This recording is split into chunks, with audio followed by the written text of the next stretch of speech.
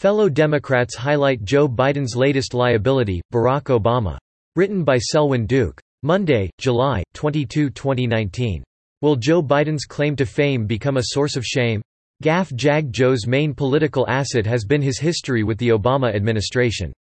Now, however, fellow Democrat presidential aspirants are trying to make him history by questioning Barack Obama's legacy. It's another example of how in leftist circles, approval and praise may only last until the next goalpost shift. As the Daily Beast reports, Barack Obama, personally, is incredibly popular among Democratic primary voters. Kartik Ganapathy, a progressive consultant now running his own firm, told the Daily Beast. And also at the same time, there's a growing recognition that income and wealth inequality got worse under his 8 years, the climate crisis got worse during his 8 years, deportations went up during his time in office, and so on. While Ganapathy may have a point on the so on since no one knows what it is, the 3 points he mentions are left-wing deceptions that, ironically, are now being used against Obama and Biden. First, though conservatives may also buy into the deportee-in-chief Obama bit, even left-wing Snopes acknowledges that deportations only increased under Obama because the definition of deported had been changed. Where illegals caught at the border and turned away had not historically been considered deportations, this changed under the G. W. Bush administration. In part, this reflected a desire to ensure that these aliens would have formal charges on their records. This change became even more the status quo under Obama. In fact, had his standard been in place during previous administrations, their deportation numbers would have been higher than Obama's. Interestingly, this is a deception that allowed Obama to facilitate Invasion USA. aka migration schemes, with the cover of saying, "Look how many people I deport." It's also reminiscent of the current services baseline deception, where 1990s Republicans were accused of cutting the budget. In reality, only reductions in the rate of spending growth were proposed. But these reductions in an already purposely inflated budget projection were called cuts in Washington speak, and the Media reported them as such. As for wealth inequality, note that it will always appear to worsen as long as income quintile analysis is the standard. This statistical method divides the population into 5 income groups, from the lowest to the highest. Once a person begins earning an income greater than his quintile's upper limit, he moves into the next quintile. The exception is the highest quintile, being the last one, it has no upper limit.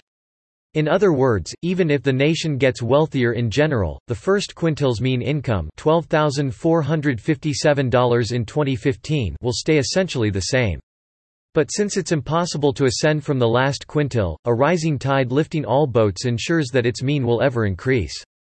Thus, the expanding wealth gap between the first and fifth quintiles is meaningless. What's meaningful is that, as even left-wing Think Progress reported in 2013, the current standard of living worldwide is history's highest. Moreover, as I illustrated here, equality tells you nothing about quality. Then there's the climate crisis. It couldn't have gotten worse during the Obama years because there is no climate crisis, as an Australian politician who can now afford to be more honest recently confessed. Speaking of which, power-seeking politicians specialize in demagoguery. Thus, Senator Bernie Sanders' IVT campaign has used Obama's own words to challenge Biden's notion that Obamacare simply needs to be built upon, the Beast also tells us. Senator Kamala Harris DCA challenged Biden over the Obama administration's deportation policies. Senator Cory Booker DNJ backed off support for the Obama administration's 2015 Iran nuclear deal as originally written. And Governor Jay Inslee has attacked Biden for a naivete about dealing with Republicans, in what has been interpreted as an implicit rebuke of Obama's own failure to fully grasp GOP recalcitrance. Yet given that an early 2018 CNN poll found that Obama had a 97% favorable rating among Democrats, it's questionable whether this tactic will work. In fact, some are already talking about another Obama presidency. A Michelle Obama presidency, that is.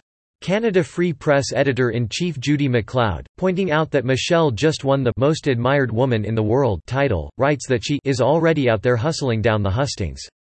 This echoes radio giant Rush Limbaugh, who in February opined, "I think Michelle may be the candidate." At the end of the day, if Michelle entered the confused fray of Star Wars bar scene Democrat candidates, she'd likely capture the nomination. As the next Obama presidency theory goes, though, if there's no clear nominee at the Democratic National Convention next July, Michelle could swoop in at the 11th hour as donkey party savior. What this really underlines is that Joe Biden's real problem isn't Obama, but Joe Biden.